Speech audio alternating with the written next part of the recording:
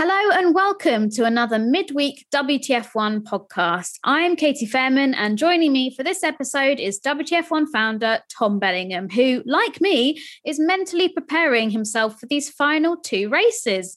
Tommy, how are you? I'm not ready for the season to end, to be honest. It's been a very long season, but I'm also I can't believe this is it. In just over a week's time, we will know who is the champion, and that makes you very anxious and very excited and can't believe it. I know we're not used to having these emotions at the end of an F1 season, because normally Lewis Hamilton has run away with the title by now and it's wrapped up in Mexico. Yeah, exactly. I just can't quite prepare myself for the excitement that's to follow. But to change the tune slightly, something that was, of a sad piece of news that broke over the weekend was the passing of the legendary Sir Frank Williams. Now, everybody listening will know about the Williams F1 team, so it's terribly upsetting to hear about Frank's death at the weekend, aged 79. Now, of course, he's the founder of Williams and he was a former team principal. And during his time at Williams, the team won an outstanding 9 Constructors' Championships and 7 Drivers' titles. It's so dominant. But Tommy, you're somebody who's been watching F1 a little bit longer than me, and I know that you've got some fond memories of Williams in Formula One. So do you want to talk us through some of your memories of Frank and the team? Yeah, so when I started watching Formula One, the very first year I watched, Williams were essentially what Mercedes have been the last few years. I started watching in 1996 and the car was pretty much, minus some moments of brilliance from Michael Schumacher and a Ferrari, untouchable. They were the dominant team, which is crazy to think now for a lot of new fans that are maybe used to Williams being sadly a back of the grid a team, but they were this dominant force. And Frank Williams is no doubt, a legend, very much a legend. It's not the word gets thrown around a lot, but definitely a legendary figure of Formula One that will always be remembered. I can urge everyone to watch the Williams documentary or read the book, which I think you were reading the book. Were you? Did I see that on your Instagram? I'm not a reader like you, so I watched the pictures on. It was on Netflix at one point, and it's such an amazing documentary, and I would fully recommend everyone watching it because you get to know about.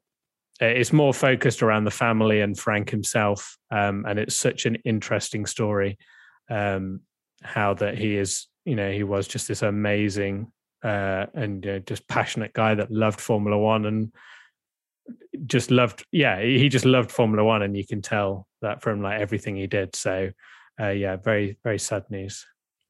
Yeah, no, the Williams family were obviously a huge part of Formula One. They took a step back from the championship last year, obviously being taken over by the US firm Dorian Capital. Yes. Jos Capito is actually just recently announced that he's got COVID and going to be missing the race. It's very sad. Unrelated news, so get well soon to him. Yeah, wish him well. But Claire Williams is obviously somebody, that's Frank Williams' daughter. She came on as a sort of deputy team principal figure and helped look after that team. So there's someone or a family who have definitely had a big influence in Formula One. For me, my earliest memory of Williams, for those of you that are listening, might know that I was a Nico Rosberg fan. And obviously he got his debut with them in 2006, which goes back to some of my earliest memories. And I'm quite glad that he was able to see the steps and development that the team had been making these past few months. Obviously in Hungary, the team got a double points finish, and then Russell and his phenomenal job to get that Williams P2 in Spa in qualifying, and then would actually end up on the podium in all the mess that happened there. So Yeah, I wouldn't be surprised if we saw quite a lot of tributes to Frank Williams on several cars, and maybe drivers' helmets and stuff like that over the weekend. But yeah, thinking of the Williams team and friends and family of the Williams family in these times. But as we mentioned, there is a race coming up this weekend, which we're all getting prepped and ready for, and that is Saudi Arabia. So we're going to be racing in Jeddah this weekend, which is the first time we've been to this track. As I've said before, to me, it looks like some sort of butter knife or a hair grip or something like that. Lots of people have got different opinions on what it might look like. But Tommy, what are your first thoughts of the track itself? Yeah, it's the first time anyone's been on the track because it has literally only just recently been finished. Obviously a very tight time frame that they managed to just about get it done in time. It looks done now, so that's good news, because it definitely would have been an odd one if we'd have had to miss it for whatever reason, and it takes off the championship. But it's a crazy track. I'm sure a lot of people have played it in the Formula One game. I had to look at some videos of people playing it on the Formula One game. I've not driven it myself, but it looks absolutely crazy. Obviously, extremely high speed, average speed, as you've kindly written in the sheet, because I definitely wouldn't know off the top of my head. 252 kilometers an hour, 156 miles an hour, which is crazy outrageous. Yeah. Fast. There's not many braking zones, not many slow corners at all. And from every sort of video I've seen, it looks like absolute carnage. So bearing in mind that we have F2, which normally resembles an F1 public lobby as it is, we could see a lot of chaos in that in particular. It's going to be madness. I know that quite a lot of fans, especially that I've seen on social media this week, have voiced their concerns from a safety aspect, because, with these very fast circuits somewhere they've said that it's near speeds of Silverstone and Monza, for example, and they're tracks that aren't street circuits. They're more of a traditional track. There's more runoff and more amount of space for barriers and stuff like that. But, don't discourage what the FIA have done. Obviously, I know that there's been lots of talk about how quickly this has been wrapped up, have the final checks been able to be made. I know in the sporting regs, it says that permanent circuits that host Formula One races need to be checked 90 days in advance and sort of be complete by then. But perhaps there's maybe some loopholes here with this being a street circuit. I'm not too sure. But the FIA aren't going to have F2 and F1 racing on a track that is unsafe. There is some, I guess it's not necessarily new technology, but things like safer barriers, which is a common sight in things like IndyCar.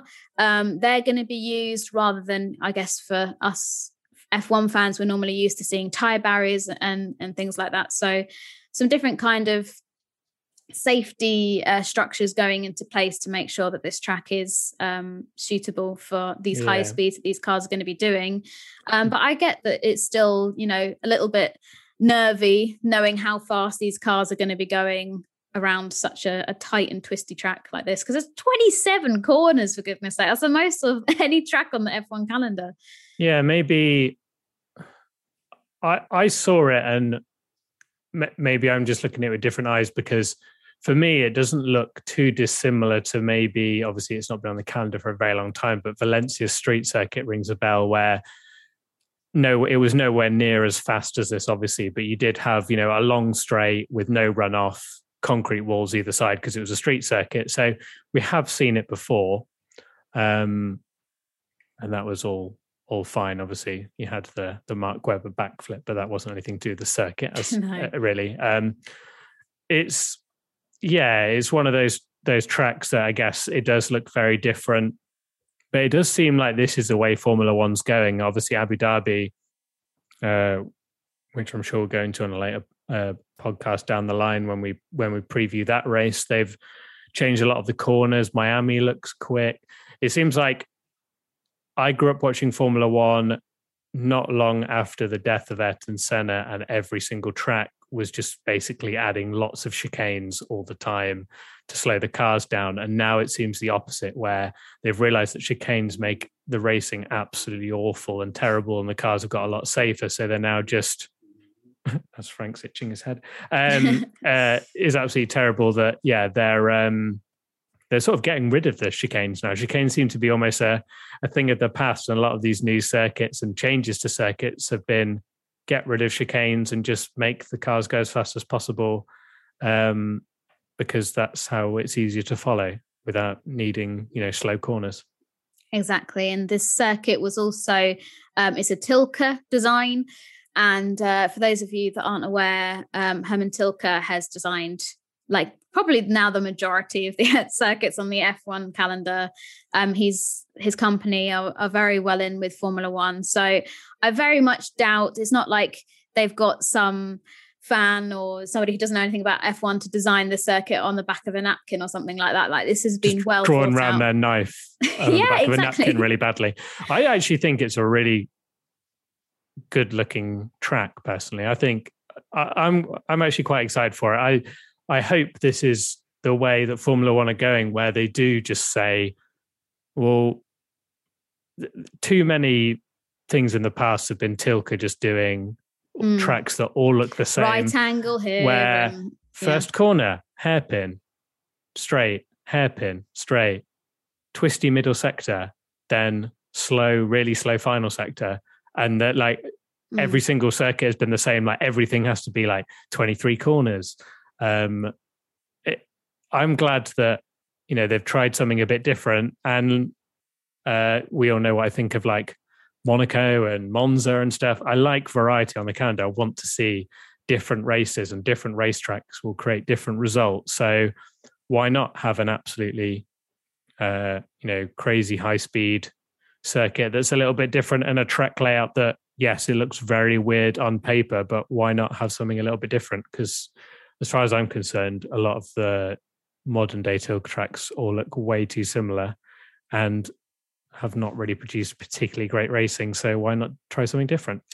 Change it up, exactly. Well, going into Saudi Arabia this weekend, as crazy as it might seem, Max can technically wrap up the championship. Now, I'm not getting ahead of myself here. I'm not saying it's going to happen because, from it's our last very, podcast, very, very unlikely. Yeah, there's a very specific set of circumstances which we can run through now. But yeah, we go into this weekend with Max possibly with the potential to win it. I would like it to go down to Abu Dhabi. Yeah, I think everyone would. Yeah, so we'll see if that happens. But let's go through these scenarios of how Max can win the championship this season. And then we'll go on to something which I'm very excited to share with you, which I won't go into too much more detail, but Tommy knows what's to come. So basically, stay tuned. So scenario 1, Max wins the race plus fastest lap. So adding the full 26 points to his tally would see Max take home his first world championship in Jeddah, but only if Lewis finishes 6th or lower, which we haven't even talked about it yet. No, Lewis is meant to be getting this super duper spicy, as Toto Wolff called it, engine that he used in Brazil. And we all know what happened in Brazil, just absolute domination. So it's seeming like this is probably going to be a track that Lewis will have the better setup for. But hey, if this season has proved anything, it's that it's unpredictable. Exactly. But also it's unpredictable, but looking at the results, it's only Turkey and Monaco, the only races where Hamilton hasn't finished on the podium when he's actually finished the race. Equally the same for Max. So personally, I can't see it. The reason I can't see it happening, not that I don't think Max has any chance of winning the race. I think Lewis would probably win the race, but Max obviously still does have a chance. It's the fact that Hamilton has to finish so far low. Even if Max wins and gets fastest lap, for Hamilton to finish 6th, you've got to think, what scenario is that ever going to happen? You're almost thinking it's got to be a DNF, because he's not. If he's actually finishing, he's not finishing lower than 6th, because even Hungary, when he turned up on the grid on his own and had to go right to the back, he still ended up finishing third. Got second, promoted to technically. second, yeah. And equally, the same with Brazil, dropped right back to the pack and still ended up winning the race. So it would take some minor miracle for Hamilton to finish sixth or lower on the pace. What about the fact, though, that I'm not saying this would happen, but if Hamilton, for example, has a shocker in qualifying and ends up qualifying, I don't know, top 10 or something, like 10th or 9th or something like that, this track... Oh, Frank didn't like that. No. This track, as we've seen, it seems pretty like tight, twisty, narrow. It's a street circuit. They're notoriously bad for overtaking.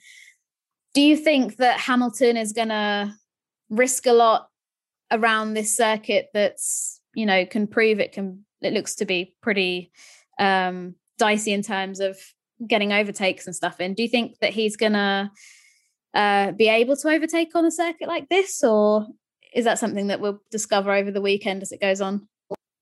I mean, with that engine, yes. Yeah. If he's got the Brazil engine in, absolutely, he'll just breeze past them on the straight like he did in Brazil.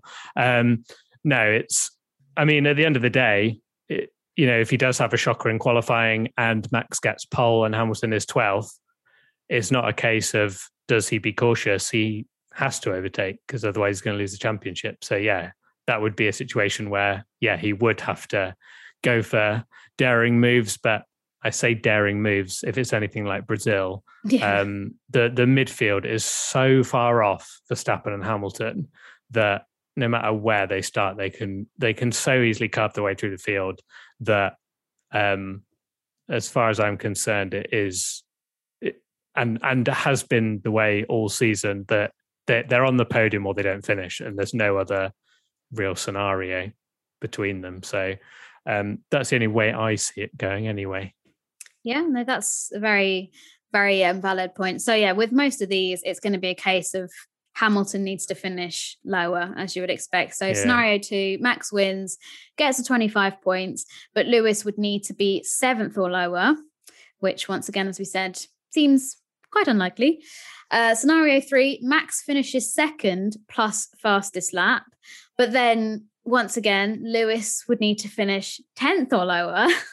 Probably not. Yeah, I see the last one is probably the key one, that, if Hamilton doesn't score, Verstappen just needs 2nd. Yeah. Because like I said, it's not, you would very much think Hamilton's winning the race, finishing 2nd, or very unlikely, but not finishing for whatever reason. He's going to finish 1st, 2nd, or more unlikely DNF. So if he does DNF, then Max only needs 2nd to win the title, which you think, again, with his situation, is not absolutely out of the question, because, if Hamilton does DNF, you'd very much bank Verstappen to either win the race or at least finish 2nd, because, even if Bottas is winning, Max just has to bring it home in 2nd and he's champion, which is crazy to think that,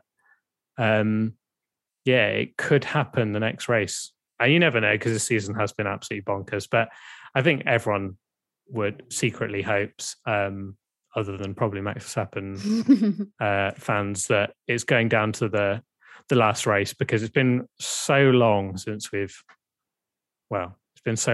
had a proper title finale. We really need it. And it'd be amazing if those two go into the last race very close on points, and it's just a winner takes all scenario and they're close. That's the dream for me.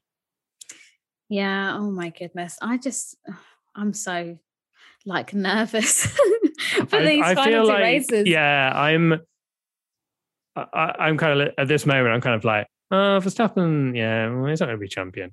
I think when the race starts and you're constantly reminded of, then I think, the nerves are going to kick in a lot more for a lot of people. And it is like, oh my word. Yeah, this is it now. This is the real deal. This is the finale. So long. It seems like it's been going on so long, and you've just been waiting for ages to find out, is it going to be Max or Lewis? And like I say, I can't believe just over a week we're going to know, unless they take each other out and the FA spend 4 Don't weeks say deciding. these things. Christmas Day, like unwrapping my Christmas presents, get a call from Tommy. Hi, Katie. So they've both been disqualified from the championship and Valtteri Bottas is now the driver's champion. I'd be like, oh, for God's sake. Happy Christmas to me. But it's going to be great. It's weird looking back, actually, because obviously we've done so many regular podcasts this year, and we did a podcast after testing where Mercedes looked to be a little bit vulnerable, to be honest. And we were saying, could this be the year that Red Bull are going to take it to Mercedes? And it is. And then Hamilton won the first race and we're like, no. But Max did get pole. But then it did change again. And then you thought, wow, no, okay, actually. And then Max was 40 odd points ahead after Styria or Austria, whichever one it was, before obviously the double, well, pretty much a double DNF with Silverstone and Hungary. So then it flipped back, and then it has just been so close ever since, where it seems impossible that Verstappen and Hamilton just finish first or second in either order, and it just keeps flipping and changing constantly. So good. Amazing. It really has been a special season. And I know I mention it all the time, but having gone through all the races again for the WTF1 annual that I'm currently writing. That you have to buy. Yeah. If you listen to this podcast, I'm afraid you're contractually obliged to go onto the website and buy a WTF1 annual. Otherwise, I will hunt you down and come and find you. It's the most polite way of polite threatening. Yeah. So casually, I will hunt you down. And I like the whole Liam Neeson. I've got a set of skills or whatever that he says and taken. But yeah, going through, I'm like, my goodness, this season really was just phenomenal. Just so many, even like little sprinklings of things that you forget about. Like I was watching back Turkey when Sebastian Vettel was like, do you know what I'm going to do when it's really damp? I'm going to switch for a set of slicks. And I was like, just silly things like that. I'm like, I completely even forgot that happened and things like that. But anyway, only 2 more race reports to do. And then the cutoff of the annual will be done. So make sure you get yours now before it's too late. Well, let's move on to what I think I can definitely say has been the highlight of my week. And that is an email that we received at WTF1 from, I guess they're a duo called Rob and Chris, which, I mean, first of all, I just love the name of this group. It's just so simple. So casual. Yeah. Just what should we call ourselves? Oh, I'm Rob and you're... Imagine if they're not called Rob and Chris and they just picked that name. There's a mind-blown theory for you. But Rob and Chris have decided to write a song, okay, to kind of rival Supermax. And I'm going to put it out there. I think it's better than Supermax. And are they called the Pit Stop Boys, the guys that wrote that? Yeah. That's a bold claim. It is, and I could well offend all of the Netherlands by saying that, but we're going to play this song. It's called Max Verstappen. Can we just say that we were actually emailed by Universal Music? They're like, of all people, that are actually asked if like we wanted this for the podcast, which is crazy. But let me load it up. Okay. I'll play a bit. We have been told we're allowed to play it, so hopefully, if this podcast is like, well, it doesn't exist, you won't know. But here we go. No one can stop him. Verstappen, he's at the top. No one can stop.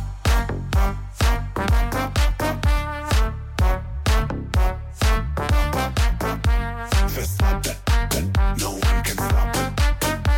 Verstappen, no one can stop him. His name is Max. He's at the top. When he's winning, we feel alive. His name is Max, and he's the best. Our number one, forget the rest. Verstappen, no one can stop him. Verstappen, no one can stop him. Verstappen, no one can stop him. Yeah, you kind of get where that's going. You're saying that's better than Supermax. 100%. I would argue that I think it's a better song, but I think Supermax is more iconic. That's true, but this is still better. Yeah. Oh, yeah. It's a tune. The production value, if that's a thing, is just every time I listen to it when you sent it me, and it was in my head for so long. Just the little melody. Verstappen. No one can stop him. That's going to age well when Hamilton wins the title, but we'll. Yeah. We shall see. I think if Max does win, then there's the anthem. If Max wins, I will set that as my ringtone for the next year. And I'll also write a rap, and I'll perform a rap in that song on the final podcast of the year if Max Verstappen wins the championship. Wow. That's so cool. Yeah, there we go. Everyone, even Lewis fans, want Max to win now just to hear that. Just to hear my rap. I'm already trying to learn that whole rap of Will Smith Miami before the Miami Grand Prix next year. That's like one of my... What, for your podcast? Just Katie, final thoughts. Katie's bucket list. Everyone else is like, see the Northern Lights, do this, and you like, swim with dolphins. And Katie says, learn the whole rap in Miami by Will Smith. Honestly, I think I'm gonna when we have the Miami Grand Prix next year, and Matt asks for final thoughts, I'm just gonna sing the whole rap of Miami. I was just about to go in West Philadelphia. That's the wrong one. That's the wrong one. Yeah. Anyway, I've got to change the subject before I start singing Miami by Will Smith or the Max Verstappen song. But yes, if we can find out how you guys can download it and listen to it in your own personal time, then we will share links to it. We'll share links on social and stuff. Yeah. I think you should do an edit of, I don't know how there are so many videos of drivers dancing, but obviously there's one of Leclerc, like in his room, the one of Fernando Alonso that you always share for race week. I think you should do an edit of all the drivers dancing to that Verstappen song. Nice. Put it on social. Okay, will do. Okay. Sorry to give you more work. Awesome. Right. Tommy, I will not ask you for any final thoughts because I'm not a monster. Oh, you can actually. Oh, Tommy, any final thoughts? I do actually have one this time. I was going to say that we kind of said it on our socials already, but obviously if you're listening to this on Spotify, the Spotify Wrapped has obviously come out, and a lot of people have been sharing the fact that our podcast is either number one or in their top 5 podcasts. So thank you very much for that. And it's definitely crazy to us when it gets to the end of the year and you see people sharing stuff on social media that they've listened to. I think one of them I saw was about 24,000 minutes of the WTF1 podcast. And I thought, Jeez. Oh my word, we have been talking a lot this year, but some people enjoy it. So that's good. Yeah, no, thank you so much to everyone that has been tagging us in those, because sometimes when you sit down and you record a podcast on Zoom, you forget that quite a lot of people do listen to us ramble on and listen to my FIA rants or about your Will Smith rap and your Max Verstappen rap. That's going to be my thing next year. I think I'm going to have to maybe calm down a bit on the FIA rants, but maybe instead I'll do a rap at the end of every podcast. I'll do a rap or a limerick or whatever they're called. Maybe that'll be my 2020 thing, because I feel like the FIA rants are getting a bit much now. There's only so many times I can rant before Michael Massey's going to come after me, so I've got to be careful. But yeah, no, thank you, like Tommy said, for tagging us in all of those. It's amazing to see how many there are. And yeah, hopefully you have enjoyed this episode, this audio only episode. And don't forget to subscribe if you haven't already on your audio podcast platform of choice. And if you're listening to us on Apple Podcasts, please give us a lovely review and we will love you forever. And I think that's pretty much it. I think you and Matt are back for another podcast tomorrow. Yes, after FP2. So we'll have our first thoughts about the track. And if after I've bigged it up and how exciting it looks, if it's absolutely terrible. My prediction that I think is going to happen, I can see it being one of those tracks where everyone thinks it's going to be absolutely bonkers, but it's going to end up like the first Baku race where there's probably like 6 or 7 red flags in F2 and the F1 race is hyped so much. And then there's not a single safety car in the F1 race or something. And it's just really casual. That's my prediction. Yeah, I think I think you could be right, because every single race that everybody's massively hyped up this year has not been boring, but there's been so much hype going into it, and then it's like, oh, okay. Yeah, it's the Sochis and Paul Ricards that have surprised rather than the races where I think was Turkey was one that was like really hyped and wasn't great. Qatar was decent. It wasn't an amazing race, but because you had that Gasly on the front row and Alonso trying to get, you think you might get first and stuff. But anyway, that's for a season review. It is. We'll be quiet. Okay, right. Thank you again for listening, and we will speak to you all in another podcast very soon. Bye. Bye. Verstappen, he makes it happen. I love it. I think it's such a bop. That's going. That is going to be the end of the podcast. By the way, you singing that. Oh no.